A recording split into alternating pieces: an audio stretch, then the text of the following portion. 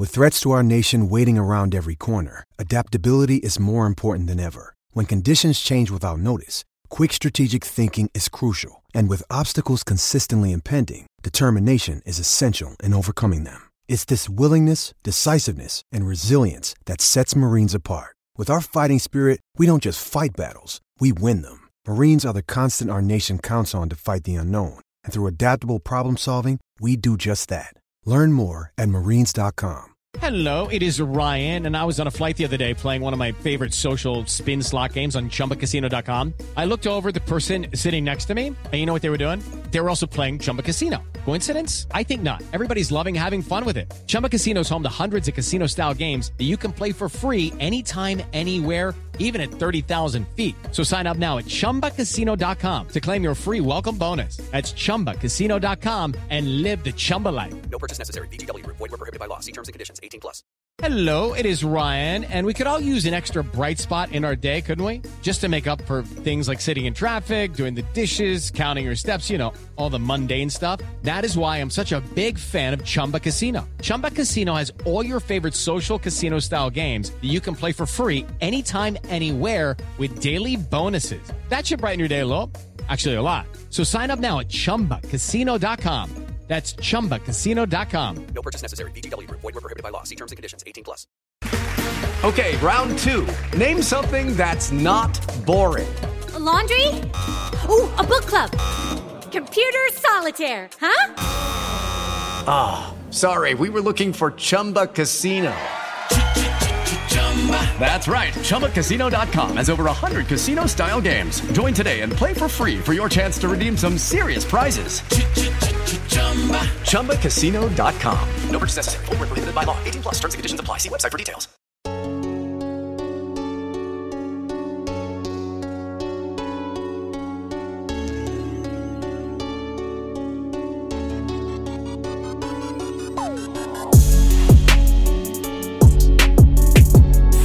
Hello, everyone, and welcome back to another episode of Rest of the West. I am one of your hosts, Matthew Stanley, and I am joined once again by Michael Peterson. Michael, how's it going? It's going really well, guys. How you doing, Stanley? Oh, not bad. I had to get away this weekend. Had kind of like I guess you'd call it a family emergency, with one of my buddies from Afghanistan. But everything worked out, and now I'm back, and I spent the day catching up on all the games from this weekend. That sounds fantastic. I recently just spent all of yesterday taking engagement photos, which was a blast and a half, although we didn't know what we were wearing or what we were doing the morning of. So call it hectic, but we got to figure it out, and really just happy to get back to talking about some football. Awesome. Yep. Time for some man time. So this is the Rest of the West, as we've said, and we're going to start out by talking about the Raiders game from this weekend. So the Raiders lost once again. They're now 0-3. They flew out to the East Coast and played the Miami Dolphins, and they lost 28-20. Michael, any initial thoughts on the game? Besides being happy that the Raiders are 0-3? Yeah, I mean, maybe a couple. Their defense still looks just about as bad as ever. Carr can't do it all. That defense can't stop anything. And all of a sudden, you see, who scored in this Miami game, and it's guys like Jakeem Grant, Albert Wilson. It wasn't Albert Wilson. Yeah, it was Jakeem Grant. Just guys that you haven't really heard much of. And all of a sudden, they're the ones that are propelling the Miami Dolphins to a 3-0 start, and obviously beating the Oakland Raiders in the fashion that they did. It's kind of crazy. Yeah. I predicted last week that the Raiders were going to lose this game. I didn't see them winning this at all. And they came out and kind of surprised me early on. The Raiders kind of started fast. They looked really good off the bat. The Dolphins didn't really have an answer for Jordy Nelson early in the game. He just went down and was making a lot of catches, getting a lot of chunk yardage. But they didn't really get much going at all on the ground during the game. Their leading rusher was Marshawn Lynch, who had 64 yards on 19 carries and a touchdown. And he basically willed himself yardage. They did not block very well in the run game at all. Continuing on offense, Derek Carr just looks bad to me. He holds on to the ball way too long. He did that multiple times. He threw a couple really bad interceptions. He had two of them. Their offense it didn't ever really look like it was clicking, except for right on the first 2 drives. He had Derek Carr had a couple good passes to Jordy Nelson. And then later on in the game, it's like he remembered that Jordy Nelson was on the team and started throwing to him again and got threw a couple more passes to him. I mean, he had 6 receptions for 173 yards on 8 targets and a touchdown. And then the next closest receiver was actually a running back, Jalen Richard, also had 6 receptions, but only for 59 yards. I mean, it wasn't a very good game offensively for them. And then defensively, they still looked bad. They just couldn't get anything going to stop the Dolphins. Tannehill looked really good. He actually had 2 runs for first downs that they were 10 plus yards each. One of them was 18 yards. He was really efficient, had 17 completions on 23 attempts for 3 touchdowns and 289 yards. The game was not as close as the score would lead you to believe. The Raiders pretty much just looked bad all the way around, especially in the red zone. I mean, the Raiders actually had an opportunity to come back late, and they fizzled in the red zone multiple times. So it was just bad all around. And yeah, the score was a little deceiving. It was not that close. Yeah, man, I'm looking over the defensive stats for Oakland. And again, we talked about at the beginning how there's almost these, at least previously thought of, irrelevant receivers and skill position players that the Dolphins have had that haven't really amounted much, are the ones, picking up all the yards, scoring all the touchdowns. And the theme stays the same with the Raiders in that there is no pass rush. There's no pass rush whatsoever. They had 1 sack, and that came from a guy named Clint McDonald, a 31-year-old defensive tackle. And I mean, of all the guys they drafted, Arden Key, PJ Hall, Maurice Hurst, you'd like to think that those guys could get something going. And obviously they were drafted to be the people to make these plays. And again, and you're just not seeing anything. And even newly signed Jonathan Hankins, just 1 tackle. Sure, I don't know how much of an impact he had. You watched the game a little more than me, but just, on paper, it's still not going well for the Raiders. Yeah, I mean, my biggest takeaway from this game with the Raiders is basically force Derek Carr to beat you. Like, do everything you can to shut down Marshawn Lynch and force Derek Carr to beat you when they're on offense. And so far, when the Raiders are on defense, if you throw the ball, you're going to beat them. Mm-hmm. They didn't really have an answer for I'm after watching the game and now going back and just looking at the stat sheet, I'm surprised that the Dolphins only passed the ball 23 times. But then they also actually only had 14. They only had 14 rush attempts too. So they didn't hold the ball very long. They were just super efficient when they had the ball. And yeah, this Raiders team is just not very good, and they're not very well coached either. So it's starting to look like they're going to be going for a top 5 pick again this year. Yeah, no, you're right. I mean, you can't really overcome 2 interceptions thrown by your quarterback, and especially with how fast Miami was scoring, they didn't need to do anything. While those backfield numbers are crazy, 14 for 41, and Tannehill only threw for, just under 300 yards and put up 28 points, and seemed like a well-handed loss to the Raiders. So, wow, what a weird week, and Raiders still trending down like we all want. All right, so moving on, the other East Coast game was Broncos at Ravens. The Broncos lost the game 14-27, and I guess I'll lead off on this one. So I'm going to kind of give you my stream of consciousness notes here from as I was watching the game.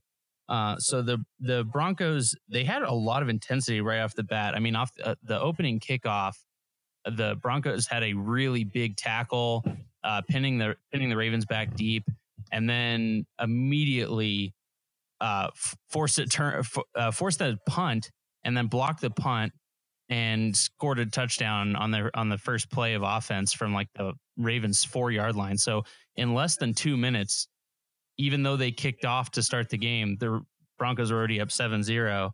And then the momentum immediately swung back, because then they let the Ravens march all the way down the field and score a touchdown to answer back. So it was a really fast start. And then the Broncos got their second touchdown with only 7 minutes left in the first quarter. So they scored 14 points in the first 8 minutes of the game.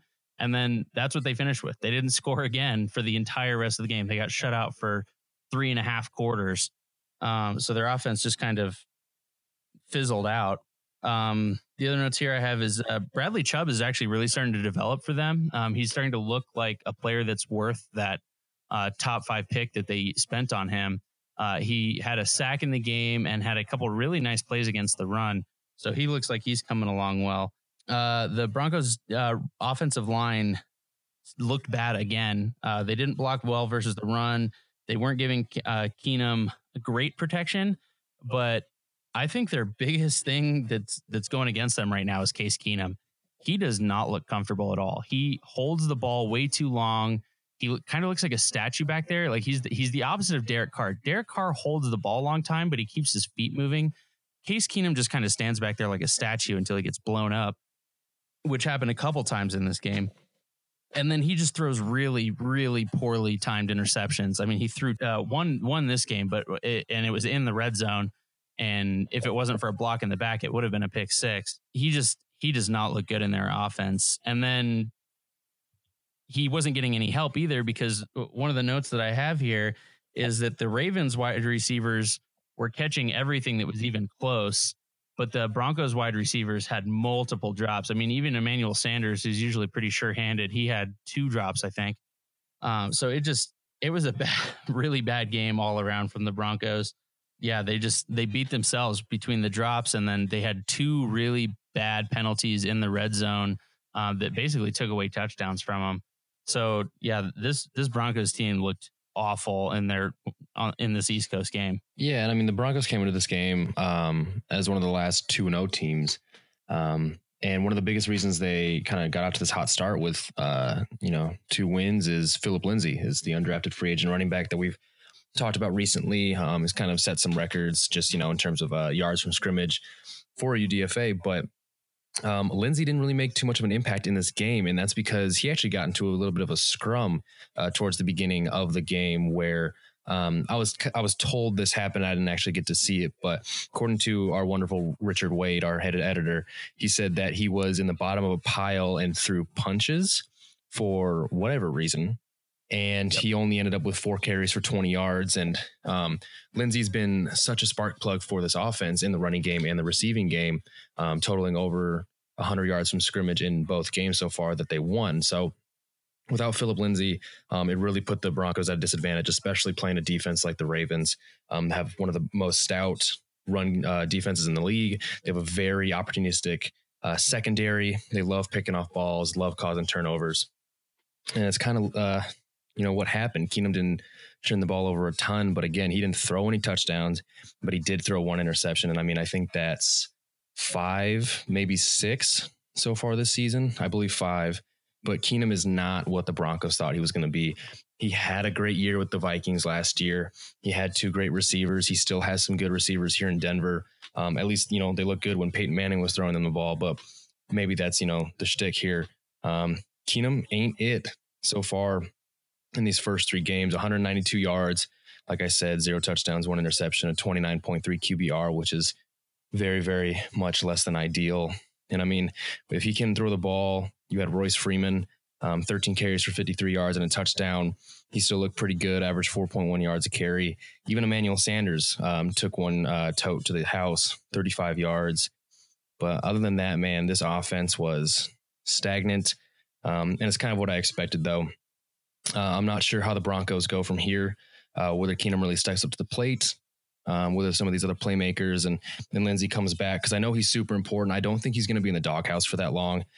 He does play a huge role in that offense. He also is a returner on special teams. So more than likely he will be right back in the lineup come next week. But man, they're 2-1, but I actually thought they were 1-2 to match the Chargers record. But they just haven't seemed like they've been, I guess, playing that well. But 2-1 is 2-1, and I don't know. Again, Keenum ain't it, and we'll just see how long it lasts. Yeah, Keenum. I hate to keep dogging on him, but it's kind of fun to dog on somebody who's not a Charger. He looked bad. Another thing I noticed was even his short passes were all coming in low. Like all of the wide receivers were having on comeback routes. Were having to either try and get on the ground and cradle the ball, or they were bending all the way over and getting blown up and they were going incomplete. And he never looked good throwing the ball if he couldn't set his feet. If he was rolling out or if he was trying to move in the pocket at all and didn't have a chance to reset his feet, the ball was coming off target. And he didn't move well in the pocket either. We're kind of spoiled with the Chargers and Phillip Rivers. He can make those minute movements in the pocket so well to avoid pressure. And it just seems like Case Keenum is the opposite. He makes minute movements, but at the wrong time and in the wrong direction, and just puts himself in bad situations. So, the Broncos, Case Keenum's going to need to turn something around for that offense to start putting anything together. No, you're right. It makes you think about how much of an influence Pat Shurmur had on the quarterback back in Minnesota. Obviously, Shurmur's now with the New York Giants, but Keenum wasn't much at all, if we recall, when he was with the Rams, and I think he spent time with the Texans as well at the beginning of his career. There was a time where people were making jokes that the Rams locker room, the quarterback room at one point had Bradford, Keenum, Foles, and Goff. And then, last year, especially the way Bradford started, set some record for completion percentage, I think in 16, and then started off 17 really, really well before he got hurt.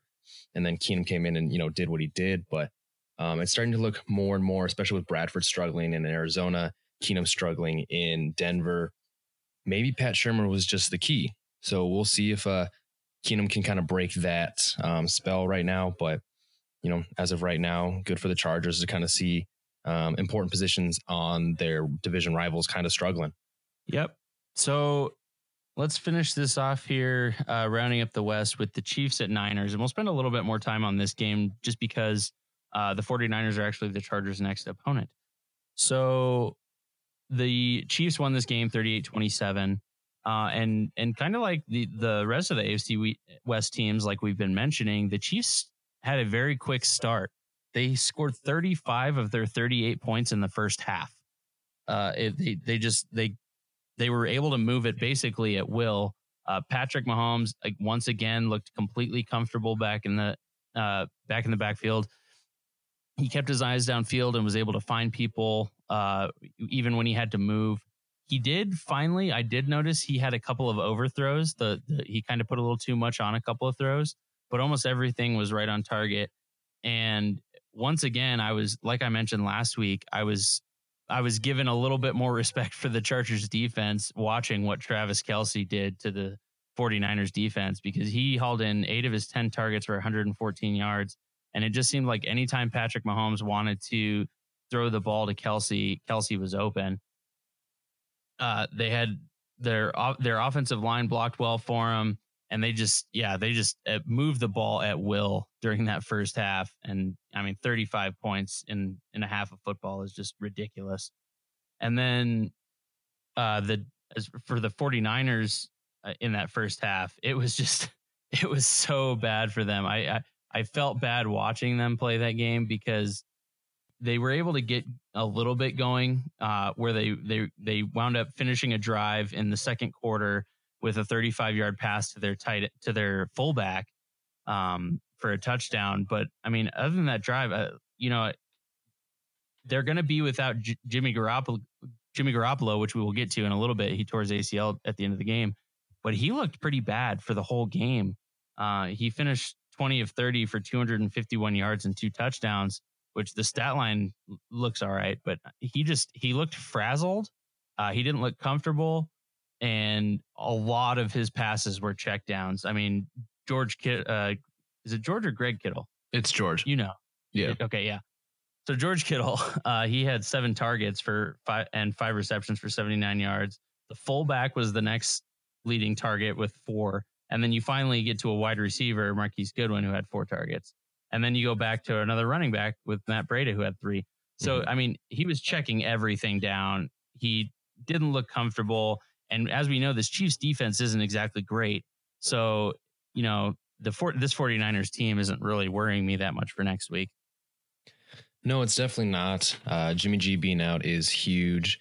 You got a former Hawkeye, CJ Beathard, now stepping up, who was actually the 49ers starter for a handful of games before they traded for Jimmy Garoppolo.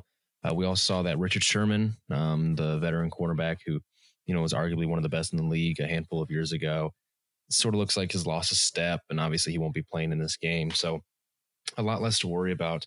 The thing with the San Francisco 49ers is they've got a pretty underrated front seven in their defense. Guys like Eric Armstead, and I'm like blanking on the other defensive tackle's name.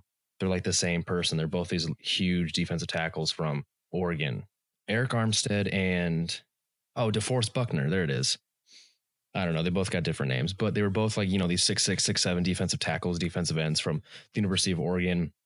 And then they got Reuben Foster, who as a rookie last year was actually one of the best linebackers in the entire NFL. The dude is insane in coverage. He's a hell of an athlete, hell of a motor. If anything, this is the part of the 49ers that scare me the most. I don't think CJ Beathard's going to wheel and deal with the receiver group that they have. I don't think their secondary is going to be handle the firepower of the Chargers, especially with guys like Mike Williams stepping up. They don't have height. They don't have length. They don't have speed. I honestly think it's going to be a good day. I think it's going to be a good day in terms of, bounce back coming off the LA game, a little bit for their confidence and stuff like that. But, 38 points from the Chiefs. I was just trying to remember. I thought they had scored 38 points through the first 3 games of the season, but they had 42 against the Steelers. So through 3 weeks, the Chiefs are averaging just under 40 points a game, which is absolutely insane. And it seems like either each game they're doing it with a different set of players. This week, Kareem Hunt had 2 rushing touchdowns. Again, Kareem Hunt not picking up the yards, but he can still score when he needs them to. So 2 touchdowns from Kareem Hunt. Patrick Mahomes, 3 touchdown passes, again setting records. His 3 touchdowns put him at 13 for the year, which broke Peyton Manning's record from his 2015 season where he had 12 touchdowns through the first 3 games.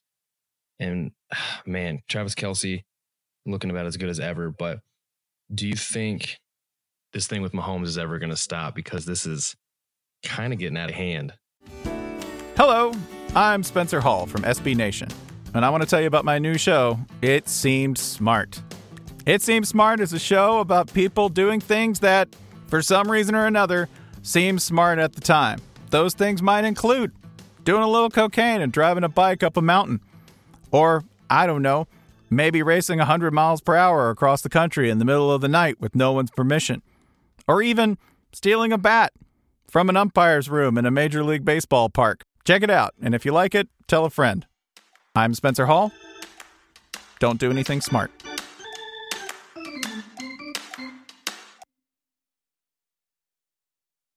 I mean, he has to come back to earth a little bit, but he's really good. I mean, there's no denying it. He just so I watched 3 games so far. I watched the Broncos game, the Chiefs game, and the Raiders game. Out of all 6 quarterbacks, Patrick Mahomes actually looked like the most comfortable quarterback on the field. And that included Ryan Tannehill. That included, quote unquote, elite Joe Flacco. And then Derek Carr and Case Keenum and Jimmy Garoppolo. I mean, Patrick Mahomes, he just looks like the game is moving at half speed for him. He's like, I mean, everyone has bad games. I mean, even Peyton Manning had a 6 interception game against the Chargers way back in the day. So, everyone's going to come back down to earth eventually, but he just looks like he gets the NFL. And that coaching staff is giving him all the opportunity to succeed. They had a really fun play. It was basically a triple screen option where they sent Tyreek Hill in motion, moving from the bottom of the screen to the top of the screen. And then he looped back around Patrick Mahomes back down to the bottom of the screen after the snap. Like it was kind of like a reverse wide receiver screen. But as soon as Patrick Mahomes looked and saw that he was covered, he looked up to the top side of the field, and both Kareem Hunt and Travis Kelce were sitting on the line of scrimmage waiting for a screen pass, and he dumped it off to Kelce. So it was a really interesting wrinkle. It was really cool to watch. And the poor linebackers of the 49ers are like, what the hell do we do with this? So that was a really fun play, and it'll be interesting to see if that one comes back out against the Chargers, because that was just crazy to watch. At this rate, I wouldn't be surprised if Andy Reid had a whole new bag of tricks by the time the Chargers faced them again at the end of the season. And it's about as well oiled as it can get. I remember one specific play. You probably saw it, but it was the play where Mahomes faced pressure right off the snap instantly. He ran left, completely gave his back to the defense, turned around, sprinted towards his right, and he saw, I'm trying to remember who it was. I can probably tell just right here from the box. It was either Conley, it was probably Demetrius Harris, a 13-yard touchdown pass where he just threaded this needle on the run, sprinting for his life to his right. And I mean, Harris was not open when he threw this ball. He just saw the way Harris was moving, and there was two defensive backs in front of Harris, not so much like right in direction or right in the way, but he saw how these two defenders were moving. He saw how Harris was moving, and he just let this thing rip, and it was just perfect. Everyone moved, out of the way who he didn't want in the way. Harris timed it up perfectly. It was just insane. So again, he was running for his life, but what you talked about, he's comfortable. He looks the most comfortable in the pocket, operating out of the pocket, running for his life. He still looks cool, calm, and collected while he's doing it. Man, I've just never seen anything like it. Yeah, his start has been pretty epic, and he's got a good team around him. Like, he's got a lot of weapons. Tyreek Hill, Sammy Watkins, Travis Kelce, everybody. So yeah, he's set up for success, and this Chiefs team they're dangerous, man. I mean, their defense isn't great, but at the rate that their offense can put up points, they're not out of any game. So there you have it with the Chiefs. I did want to talk just a little bit. I had a couple more notes on the 49ers since we're playing them this week. So Matt Breida finished the game with 10 rushes for 90 yards. And then he added 3 more receptions for 27 yards. What's funny is, so size-wise, they're nothing alike, but style-wise, Matt Breida reminds me a lot of actually Melvin Gordon, because he doesn't run super well inside. He doesn't always make the first guy miss. In fact, more often than not, he doesn't make the first guy miss. But when you get the ball to him in space, when they were doing sweeps to him and his 3 passes were swing passes to the outside, he gets going really fast to that outside. And if you get him the ball in space, he's going to make something happen. So that'll be something that the Chargers will need to prepare for, is keeping Matt Breida contained and forcing him inside. And then Alfred Morris, he looked really good as that kind of bruising power back. He had 14 carries for 67 yards and a touchdown. He looked pretty good inside. So they're definitely, especially now with Jimmy Garoppolo go out, they're going to be feeding those two the ball a lot next week. So the Chargers defensive line better be ready to step up, because they're going to be pounding the rock next week. The other thing I had was that the 49ers offensive line actually surprised me a bit. The Chiefs defensive line is probably their strongest unit right now. And they weren't able to do very much at all. They did come away with 4 sacks, but that was mostly just because Jimmy Garoppolo, like I said, didn't look comfortable and was holding the ball way too long. He kind of put himself into those sacks. The 49ers offensive line was opening up really good holes in the run game and was doing enough that if there was a slightly better quarterback back there, they could have done a little bit of damage. So this, basically what I'm saying is that the Chargers defensive line better show up next week, because this 49ers offense could sneak up on them. No, and you're totally right. They have a very underrated offensive line. I mean, left tackle Joe Staley's a veteran.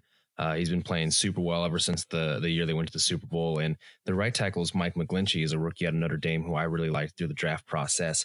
The guy is, he is a rookie technically, but if you were to walk in front of him, talk to him, you would think he was been in the league for years and years. The guy's going to end up being a coach, just the way he handles himself with the media. He's going to coach. He sounds and looks like one as well, man. It's absolutely insane. He's played super well to begin his rookie career. So yeah, that offensive line, highly underrated and may actually end up causing some problems. And you talk about how the Chargers have struggled to create any sort of a pass rush without Joey Bosa. It might be more of the same when it comes to this 49ers game, unless they're able to dial something new up, keep using Derwin, add in Desmond, somebody, Uchenna even more. I think Uchenna Nwosu actually didn't have as many snaps as we'd probably like. I think 21 was the number that comes to mind. I know it wasn't a lot by any means. It was. I know when I saw it, I thought that was awfully low. So we'll see. But again, that offensive line might be the X factor when it comes to this game. And that pretty much wraps up the rest of the West. That was quite the sigh. Yeah, I know. Sorry. I just, with how the Chargers have been playing, I really hope this doesn't wind up being a trap game. I hope it's going to be as easy as we all assume it's going to be, and that things are going to go smoothly. But I just don't want to end up feeling like the Vikings after this game. You know what I'm saying? Yeah. Oh man. So talk about a little bit. As I stare at my fiance in the eye right now. Yeah, I bet. Yeah, she has a couch in her apartment, right? Yeah, she's giving me a stink eye right now. The old Viking fan. Sorry, honey. They did it to themselves. They did. So there you have it. The Chiefs still very firmly atop the AFC West. The Raiders and the Broncos both had horrible games. And the Chargers are still, not out of it yet. And as Posey said in his show, the Chargers, they're in really good position right now because they have the easiest remaining schedule in the NFL. And especially this next month, the Chargers should be able to pull off at least three, if not all four of these next 4 games. No, you're right. They can lay out the easy schedule in the world. But you and I know better.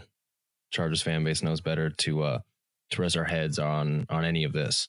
So as long as they come in, take care of business, take care of the little things, there's no more gaffes, no more shots in the foot, man. It got a little too much with the Rams, but we always prepare for it, but prepare for the worst, hope for the best. That's kind of how I'm looking at it. And I think we all got to look at it going forward.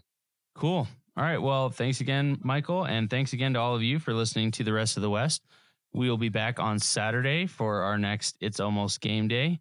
And we'll get you prepped up for the Chargers game, talk about the injury report, get you your final fantasy cheat sheet for the Chargers game. And, just get ready for it to be game day. So thanks again. I'm Matthew Stanley at Bolt Fan in Denver on Twitter. And this has been Michael Peterson at Zone Tracks on Twitter.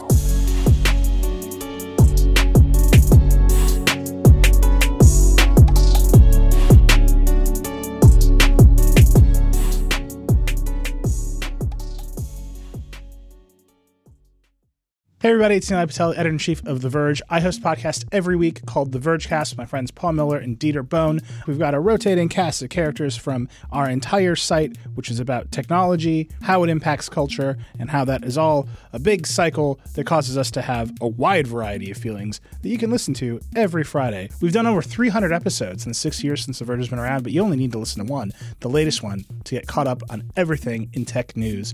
Vergecast is on Apple Podcasts, Spotify, everywhere else you listen to podcasts. Check it out.